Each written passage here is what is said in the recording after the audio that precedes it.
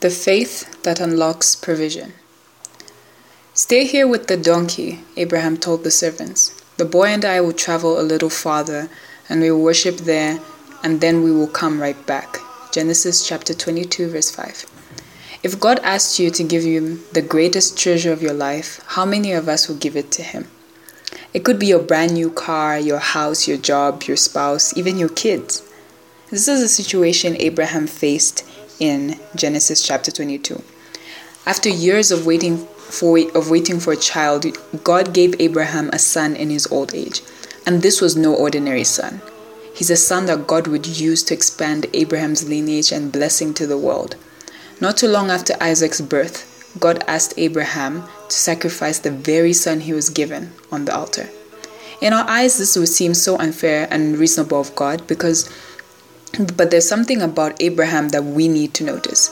Abraham was so rooted in God's promises that he was so sure that God would bring his son back from the dead anyways, as seen in Hebrews chapter 11, verse 19.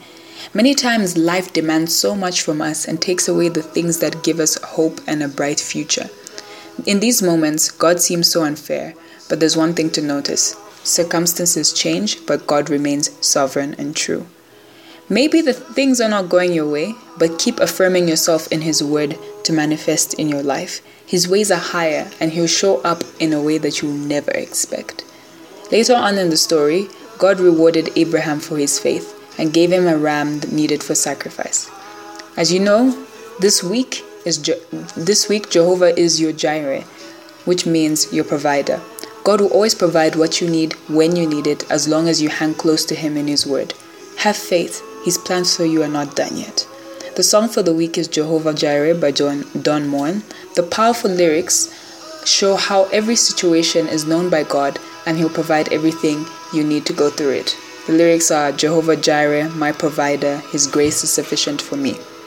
Lastly, to end, here's some encouraging words from Jesus in Matthew chapter 31, verse 33.